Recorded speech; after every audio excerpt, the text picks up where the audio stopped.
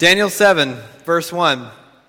In the first year of Belshazzar, king of Babylon, Daniel had a dream, and visions passed through his mind as he was lying in bed. He wrote down the substance of his dream.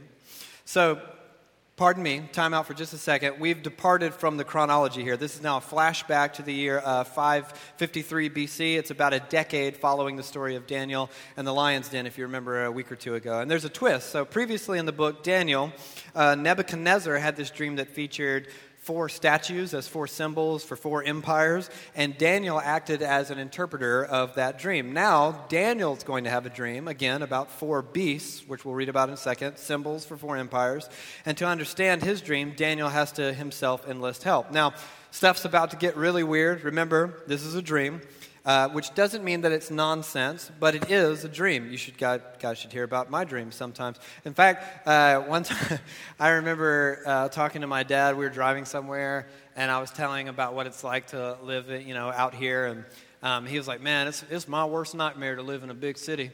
And I thought, "That's your worst nightmare?" I have dreams about like severed heads on spider legs, and your worst nightmare is living in a city. It seems like it could be a lot worse, me personally.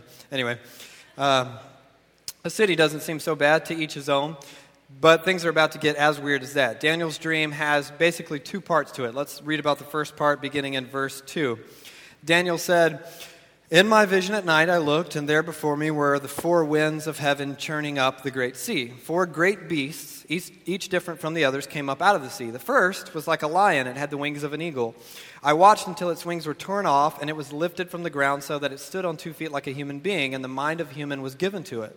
And there before me was the second beast, which looked like a bear. It was raised up on one of its sides. It had 3 ribs in its mouth between its teeth. It was told, 'Get up and eat your fill of flesh.' After that I looked, and there before me was another beast, one that looked like a leopard. And on its back it had 4 wings like those of a bird. This beast had 4 heads, and it was given authority to rule. After that, in my vision at night I looked, and there before me was a 4th beast, terrifying and frightening and very powerful. It had large iron teeth. It crushed and devoured its victims and trampled underfoot whatever was left. It was different from all the former beasts, and it had 10 horns, as if that wasn't enough. While I was thinking about the horns, as one does when they notice a horn, there before me was another horn, a little one, which came up among them, and 3 of the first horns were uprooted before it. This horn had eyes like the eyes of a human being and a mouth that spoke boastfully." Okay, first, back up. Daniel talks about 4 winds that are blowing across something he calls the Great Sea, which seems simple enough to us, but this is deeply evocative imagery. In Hebrew thinking, the sea was a symbol of chaos and a symbol of malevolence in the world. So out of the sea, the symbol of chaos, come 4 beasts, each of which symbolize 4 empires. Now notice, the beasts aren't animals in the beast sense, like they're just a lion. They're actually monsters. The imagery is designed to horrify the reader. It's ancient proto H.P. Lovecraft or Stephen King type stuff. And the imagery operates on 2 levels. On the first level, the 4 beasts represent 4 empires from around the time of Daniel. Most scholars identify them as Babylon, Medo-Persian, Greece, and Rome.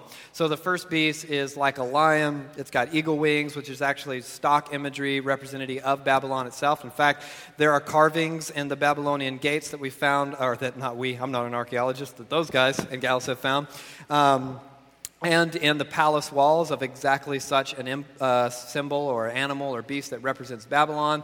The second beast is like a bear. It's got 3 ribs in its mouth. So the idea is that it's just eaten, but it's still very hungry. It's got this insatiable hunger. The Medo-Persian Empire ate or conquered 3 different empires, Egypt, Libya, and Babylon, and yet it continued to rage on in violent conquest.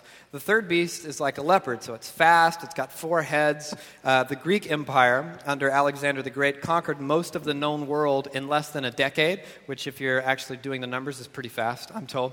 And even so, Alexander somehow died with no heir, and he effectively divided his kingdom amongst 4 generals and into 4 parts. And then the last beast is the most interesting. Dr. Tim Mackey over at Western Seminary in Portland calls it the super beast.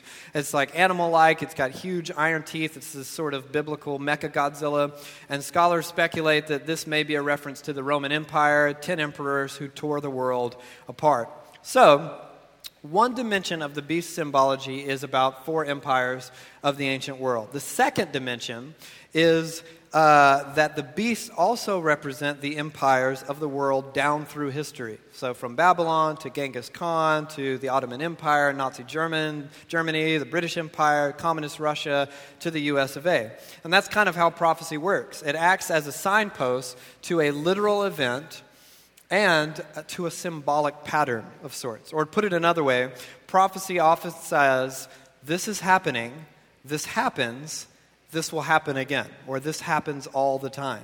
So Daniel's dream then is more than simply a horrifying vision about 4 ancient empires, but it speaks to all empires in human history.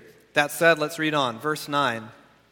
As I looked, there were set in place, and the ancient thrones were set in place, and the Ancient of Days took his seat. His clothing was as white as snow, the hair of his head was like white wool, his throne was flaming with fire, and its wheels were all ablaze. A river of fire was flowing, coming out from before him. Thousands upon thousands attended him. 10,000 times 10,000 stood before him.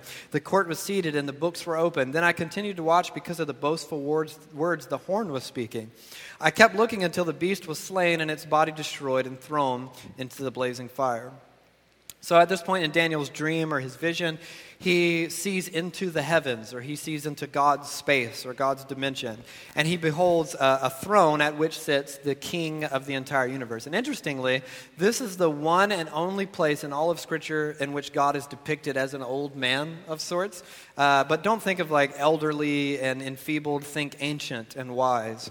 And in front of God unfolds this sea of people, millions of them, and the imagery is of judgment. The dream taps into this consistent motif that runs throughout the entire Scriptures. One day, all of creation will stand before the Creator of God as the world is judged. Let's keep reading. Verse 12. The other beasts had been stripped of their authority, but were allowed to live for a period of time. In my vision at night I looked, and there before me was one like a son of man coming with the clouds of heaven. He approached the Ancient of Days and was led into his presence. He was given authority, glory, and sovereign power. All nations and peoples of every language worshipped him. His dominion is an everlasting dominion that will not pass away, and his kingdom is one that will never be destroyed. So Daniel sees someone who, in Daniel's words, is like a son of man. In fact, that description could also be translated like a human one or a human-like one, coming on the clouds. Now, clouds in the Hebrew Scriptures represent God's presence. So think of like the cloud at Mount Sinai or the cloud that went with Israel in the desert. In fact, we regularly read of God appearing on the clouds throughout the Scriptures. Sing praise to God, sing praise to his name, extol him who rides on the clouds. Later in Psalms it says, he makes the clouds his chariot and rides on the wings of the wind. And in Nahum it says, Yahweh rides on a swift cloud. The clouds are the dust of his feet. So in Daniel's vision, this figure that he witnesses is like a human or a human-like one, but is simultaneously somehow an appearing of God himself. And ring a bell? You know, what's always the safest bet answer to a question in Sunday school? There you go. I like the cadence with which you answered as well. Jesus. Yeah, Jesus. That's him. Then Daniel's vision moves into Genesis language. This Son of Man, this Jesus character, was given authority, glory, and sovereign power. All nations and peoples of every language worshipped him. His dominion is an everlasting dominion that will not pass away, and his kingdom is one that will never be destroyed. Now remember, Adam and Eve were first commissioned to rule and to reign over the universe as king and as queen. But in the wake of the fall, humanity and the world itself became warped. And this is fascinating because it reminds us that God always intended a human to rule the universe as king. And tragically, humanity proves itself unfit to accomplish such a task. Kings eventually become beasts, ruled by selfishness and corrupted by power. They trample the weak. They spew forth a plague of injustice, which sort of sounds like the name of like a bad metal band or something, Plague of Injustice. You can use that if you like. If you're here and you're looking to name your band, or just call it Spew forth. No, that's too long. Either call it Spew or Plague of Injustice, and then be about not that in your songs. Anyway, Daniel's vision reminds the reader that on a coming day, someone like a son of man or a human one will come on the clouds of heaven, or in other words, with God's presence, to judge and restore and rule over the world as it was originally intended. The empires, or the beasts, will be no more, and the Son of Man will rule and reign forever. So how much staggering implication is then packed into the words of Jesus himself when, throughout the 4 biographies of his life, he goes about referring to himself almost constantly as what? Son of Man. It was his favorite title for himself. It comes from right here in Daniel 7. In fact, this is one of the most important chapters in the entire Old Testament precisely because it so shaped Jesus' own idea of himself, his mission, and where he was headed. So let's finish reading Daniel 7, verse 15. I, Daniel, was troubled in spirit, and the visions that passed through my mind disturbed me. I approached one of those standing there and asked him the meaning of all this. So he told me and gave me the interpretation of these things. Here it is. The 4 great beasts are 4 kings that will rise from the earth, but the holy people of the Most High will receive the kingdom and will possess it forever. Yes, forever and ever. And then Daniel goes on to think further on the 4th beast in particular and the weird horn thing. You can read it at home later if you'd like. Until finally in verse 28 he says, "This is the end of the matter. I, Daniel, was deeply troubled by my thoughts, and my face turned pale, but I kept the matter to myself." Now, before we end tonight, let's ask this question. Why is Daniel deeply troubled? You know, the dream is a creepy one from the outset, sure, but it seems to end well enough. In fact, when he gets an interpretation, it's a largely positive one. It reads like good news in context. The empires of the world, those that trample and devour the people of God, will eventually be put away for good. God will assign eternal rule to the Son of Man, who will be the first to steward such rule well. And together with Jesus, everyone gets to live happily ever after. So you're thinking, what's your problem, Daniel? But the problem is that Daniel longs for such a conclusion immediately, not on some far-off future occasion. Daniel realizes that he's going to have to wait and wade through seasons of chaos and violence and war and suffering and persecution for God's people. So, this is a dream about what it means to live in the shadow of the empire. And this idea of empire is not only a major theme in the book of Daniel, it features heavily throughout the scriptures in their entirety, beginning in Exodus with the Pharaoh and with Egypt, on to King Solomon and Israel, to the Babylonian Empire, the exile, on into the Roman Empire of the New Testament. Empire features heavily throughout the Bible. But what is an empire exactly? Scholar John Dominic Crossan proposes 4 indicators for identifying an empire. The first marker for empire is a military. The presence of a military itself obviously is unexceptional, but an empire has one of the best militaries in the world. Better soldiers, better weapons, better funding, and so on. An empire trusts in, it greatly funds, and relies on its military. The second marker of an empire is the economy.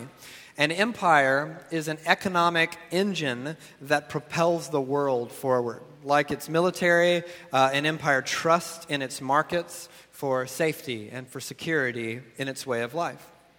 The third identifier is a political one. So an empire organizes the power structures that rule our society, and consequently an empire not only trusts in its leaders, the systems of government, but it believes in and proclaims its particular form of government as the very best in the entire world. And finally, the empire must have an ideology. The empire offers a narrative to the culture at large about what it means to enjoy a life well lived. In a digital age like ours, technology provides this unprecedented access to ideas and ideology. Winston Churchill, about half a century ago, famously said that the empires of the future will be the empires of the mind. And what he meant was that the empires of his tomorrow would conquer and colonize by means of a military, sure, and with the seductive hypnosis of an ideology. To seize control of a large area, an empire must control and conform the people. So there's control via the coercion of behavior, where the idea is that you pay your taxes, you obey the law, or you'll be punished. That's just how the state works, for better or for worse. That's control. But then it has to do something more than that. It has to conform the people. The empire must mold you over in its image. Embody its ideology. This means that within the context of any given empire, there are certain norms from which it is unacceptable to deviate. Refusal to conform will get you in all sorts of trouble, whether it's the political right or the political left, the political right or the political. I was doing it for your benefit. That's why I got them wrong. For instance, mention Jesus' teachings on nonviolence around certain crowds and watch the rage begin to boil over. And you don't even have to add in any of your own commentary. Simply copy and paste something from, say, Matthew 5 or Romans 12 or 1 Peter 3 about nonviolence and enemy love and the way of peace, and then stand back and watch people go insane. Or wonder aloud what Jesus of Nazareth would have to say about American gun violence, and watch the cesspool that is the internet roil like sharks in bloodied water, clamoring for the idols, the precious, or whatever. And then on the other side, apply these same teachings about, say, nonviolence to something like a hotly debated political topic like abortion. And then speak your piece, that the sanctity of life applies to friends and enemies, to people of our own ethnicity and nationality, and to people of other ethnicity, other nationalities, to the born and to the unborn, and your previously supportive, progressive little friends and family will turn on you in an instant. Deviate from the norm, and the claws will inevitably come out. And therein lies the problem for the disciple of Jesus. Whether you're right or left-leaning, socially or political, whatever it might be, the way of Jesus always deviates from the empire's status quo. Always. In fact, the Pharisees and Sadducees, the closest thing in the ancient world that we have to like conservatives and liberals, so hated one another that the only thing that could possibly unite them in collaboration was the plot to kill Jesus, whom they hated even more. And nothing has changed, really. If you aren't somehow upsetting, I think, conservatives and liberals, you're probably not following after the way of Jesus.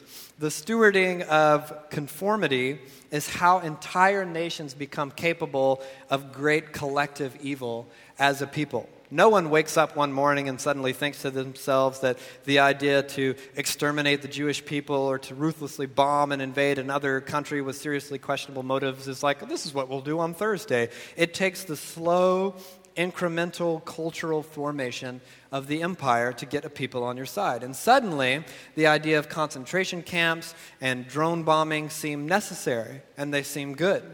We are all being formed every single day, and we'll talk a great deal about this in the fall, but for tonight's purposes, it behooves us to admit that we are deeply formed by the culture in which we live. This means that it is incredibly important to think well about this concept of empire, because as disciples of Jesus, we seek to be shaped by the kingdom of God, not the empire under which we live. So to think through this, let's run the empire of America through the grid, just for the sake of conversation this evening. 1, military. We have the largest military in the world. Check. 2, we are driving, the engine driving the world economy. We got the economy thing down. 3, Americans make up about 5% of the world's population, yet represent 22% of the world's wealth, and that's actually down from a staggering 40% a few decades ago. In fact, during the Cold War, America's primary argument for democracy over communism was our lavish wealth. We were able to say, look, it's working. See how rich everyone is? See how much we're enjoying our lives? Our emphasis on the political world is unavoidable. The news obviously right now is sodden with all things political, but it's that way even when it isn't an election year. And what's more, the people of our empire place hope and faith in their political parties and candidates to an absolutely religious degree, right or left. America began as this idea that became cemented in time as an ideology. Consider, for instance, the opening paragraph of the Declaration of Independence. And man, this thing is a mouthful, let me warn you before. We hold these truths to be self-evident, that all men are created equal, that they are endowed by their Creator with certain unalienable rights, that among these are life, liberty, and the pursuit of happiness, that to secure these rights, governments are instituted among men, deriving their just powers from the consent of the governed, that whenever any form of government becomes destructive of these ends, it is the right of the people to alter or to abolish it, and to institute new government, laying its foundation on such principles and organizing its powers in such form as to them shall seem most likely to the effect their safety and happiness.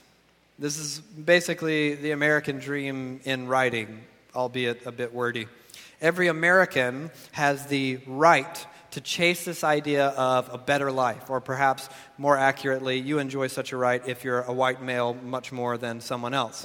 And over the years, the idea of the American dream has obviously mutated. The seeds were there from the beginning, this idea of individualism, your individual happiness, consumerism, what's in it for you, instant gratification, that life is all about liberty and the pursuit of happiness, which contributed to this drift from God, drift from this idea of self-denial, which is a core teaching of Jesus that no one likes ever, the drift from this idea of simplicity and generosity, the drift from community.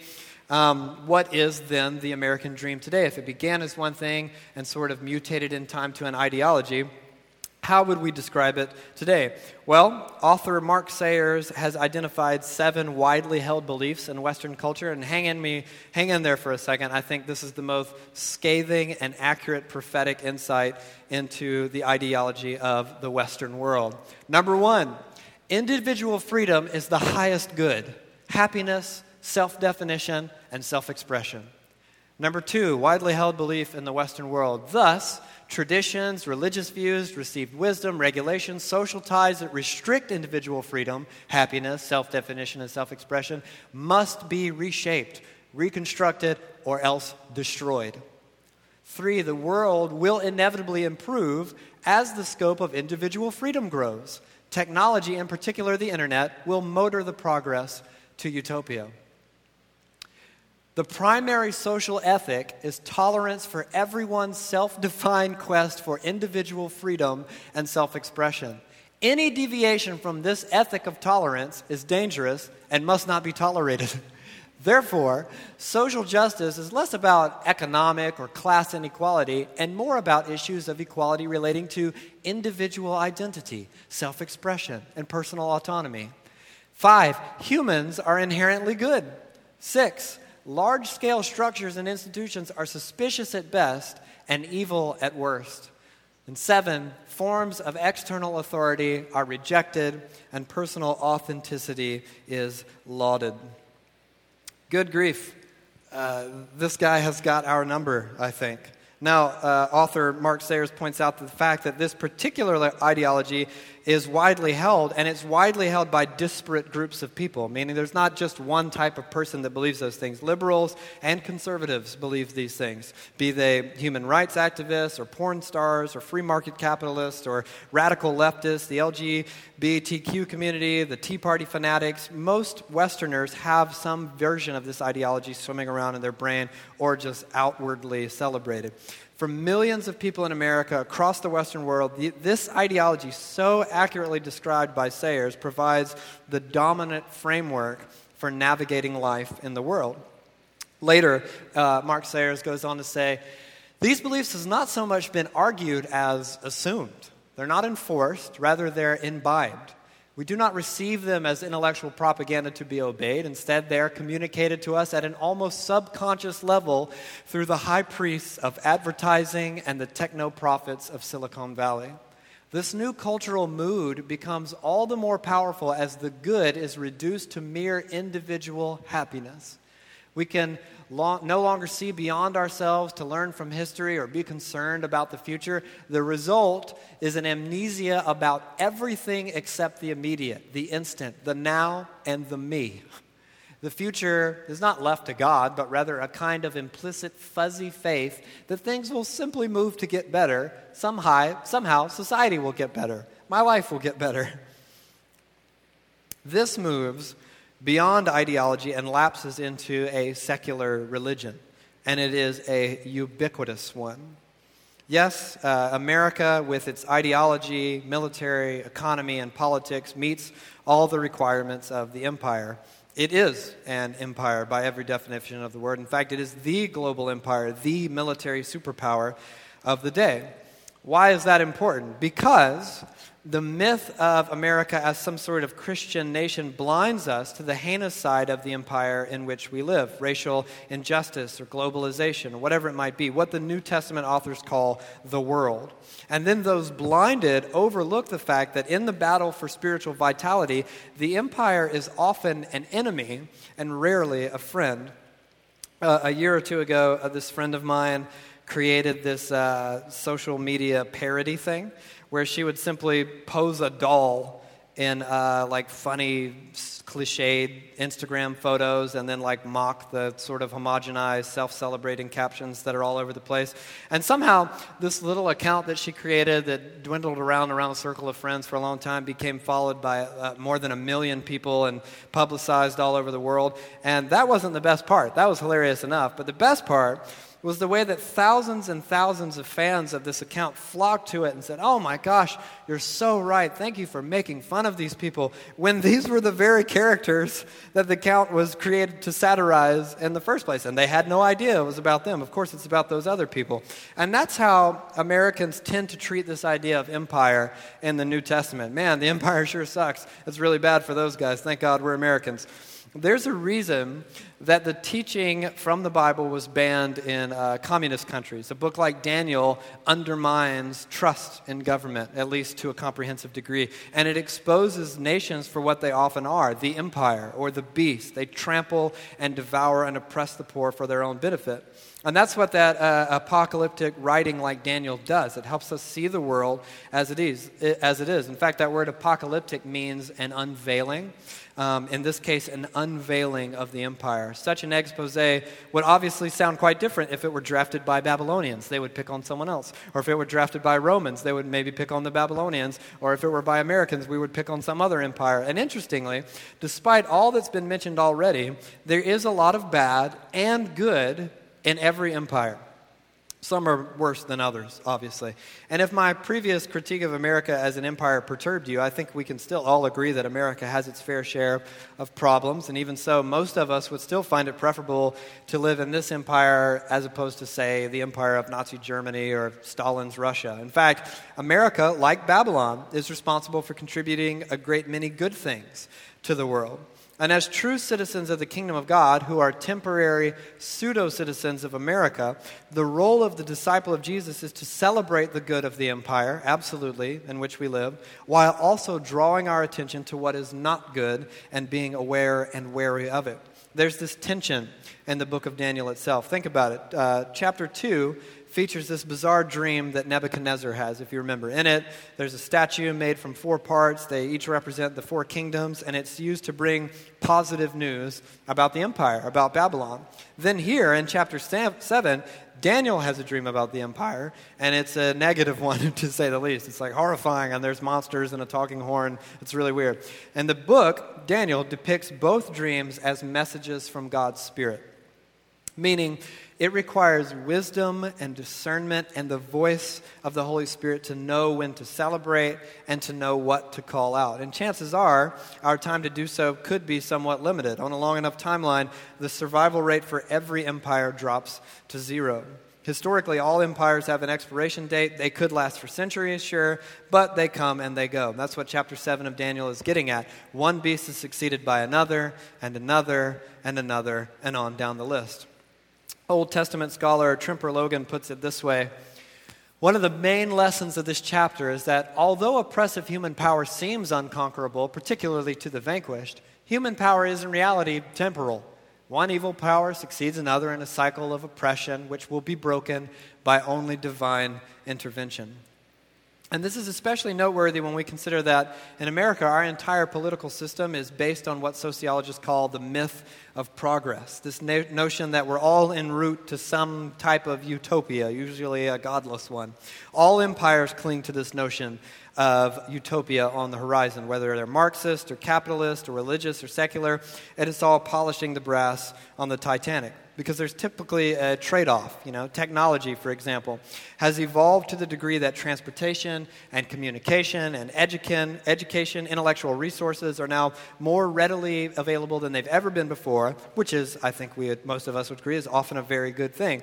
On the other hand, peace and justice and family, relationships, community. On these concepts, we have made little to no progress. In fact, we've often devolved rather than evolved over the course of the last few centuries. As the people of God, we see the myth of progress for what it is, the idea of us all being en route to a secular utopia as just that, a myth. Instead, empires actually typically hit some kind of zenith point before they start to spin headlong into abject decline somehow, or into oblivion, or they're just conquered by some other empire. Empires are often defined by their pride, if you think back to the imagery of the weird talking horn, or by their arrogance and the greatest nation on the earth, all that type of stuff. Historically, they fall, just like Proverbs. Rome is gone, Greece, Alexander the Great, Turkey, which was the former seat of the Ottoman Empire, the Aztec Empire. Nothing is static. Everything's falling apart. Of course, this doesn't, hear me on this does not preclude the work of the disciple of Jesus. Not by a long shot, actually. If you recall, our first work discussing this idea of becoming a creative minority, the idea is to find a space in between fleeing from the host culture, which becomes separatism, which becomes legalism. Don't look, don't hang out with these people, and don't make your own Christian music and Christian coffee shops and a megachurch campus that has everything built in so you don't have to mingle in with the big, bad, icky world. We also are trying to avoid syncretism, when we disappear into the flow of the host culture, which leads to theological liberalism, where the authority of the scriptures are gone, the value of the community of church is gone. Instead, the idea of a creative minority is to find an uncompromising center, which is neither syncretism nor separatism. In his lecture on the entire concept of creative minority, Chief Rabbi Jonathan Sachs said this. Bear with me. It's the longest quote I've ever put on a slide. It takes, look at it, it's already big, and this is not all of it. Hang in there. Listen to this. The West has already gone far down the road of abandoning the Judeo-Christian principles of the sanctity of life and the sacred covenant of marriage. Instead, it places its faith in a series of institutions, none of which can bear the weight of moral guidance. Science, technology, and the state, the market, evolutionary biology. Science tells us what is, not what ought to be. Technology gives us power, but cannot tell us how to use that power. The liberal democratic state, as a matter of principle, does not make moral judgments. The market gives us choices, but does not tell us which choices to make. Evolutionary biology tells us why we have certain desires, but not which desires we should seek to satisfy and which we should not. It does not explain the unique human ability to make second-order evaluations. The results lie all around us. The collapse of marriage, the fracturing of the family, the fraying of the social bond, the partisanship of politics at a time when national interest demands something larger, the loss of trust in public institutions, the buildup of debt whose burden will fall on future generations, and the failure of a shared morality to lift us out of the morass of individualism, hedonism, consumerism, and relativism. We know these things, yet we seem collectively powerless to move beyond them. We have reached the stage described by Livy in his description of ancient Rome, where we can bear neither our vices nor their cure. So the question becomes, at least for us this evening, can this cultural decline be stopped, or is it as inevitable as death itself? And the answer from Daniel is actually yes, it can be stopped. And it's precisely the task of the people of God to ensure that it is. To, in the language of the Scriptures, seek the peace and prosperity of the city through what Dr. Gary Bashir calls redemptive participation. And to end, I want us to consider how one Anabaptist author described our roles in the kingdom as threefold: artists, citizens, and philosophers. And don't tune out if you think that those terms don't apply to you personally. We're using them very generally here. You'll see that they do. First, artists. An artist takes on the task of critiquing all that's bad about society, but they also draw our attention to what's good in the world. As disciples of Jesus, this art form of appraisal happens not only in music or in a painting or a novel, it happens in the raising of children. Or it happens in teaching the second grade, or running a business, or working for a church, or serving coffee. This work of creativity is about drawing the culture's attention to a better future, imagining what the future could be like, what future could come to fruition right now, to see not just what is, but what could be. And secondly, our role is as citizens, something we can't get around. Even as foreigners and exiles, we do belong to a city and a nation. We tether our own peace to the peace of our neighborhood and of our city. We pray and work for the flourishing of our community, for justice and for compassion, whether through foster care or fighting against sex trafficking or just volunteering for the PTA, whatever it might be, to see the wrongs around us righted in ways that are very big and seem glamorous and amazing and noteworthy, and ways that seem very small and simple and pragmatic. The city, in a nutshell, should be better for us having been here. And finally, our role is one of the philosopher. That word philosopher literally means a lover of wisdom. To be a people who love wisdom means more than just intellectual understanding. It means discerning between what is beautiful and what is ugly, or what is true and what is a lie, and then to bring that understanding to the world. As a business owner, or as a clerk at a grocery store, we need philosophers in God's kingdom to reject the lies of a world driven by capitalism or consumerism or individualism, and to instead chart the path toward generosity and simplicity and community. We need philosophers in the tech world to consider not only what technology is doing for us, but what it is doing to us. To pose not only the question of what do people want and how do we make it, but how to become a people who want the right kinds of things. We need philosophers in parenting, for Pete's sake, believe me, as I speak as one. So many of us in the millennial generation grew up in broken homes, or were the children of divorce, or there's an epidemic of fatherlessness, and that ripple effect on the coming generation is absolutely staggering. So we need moms and dads bringing God's wisdom to bear on their children. So as artists, as citizens, as philosophers, this is what it looks like to become a creative minority. And to end tonight, a great example that comes to mind when I think through what it means to be those three things, at least in God's kingdom, is Martin Luther King Jr., who was an artist, a citizen, and a philosopher. Of course, Dr. King's famous I Have a Dream speech/sermon is obviously nothing short of a work of art. It's overflowing with poetic imagery and with lyricism and music and prophetic insight into a moment in time and the gospel of the coming kingdom. And interestingly, with a speech, with a collection of words, Dr. King somehow captured the heart and the mind and the imagination of America with a vision for racial justice and the kingdom of God.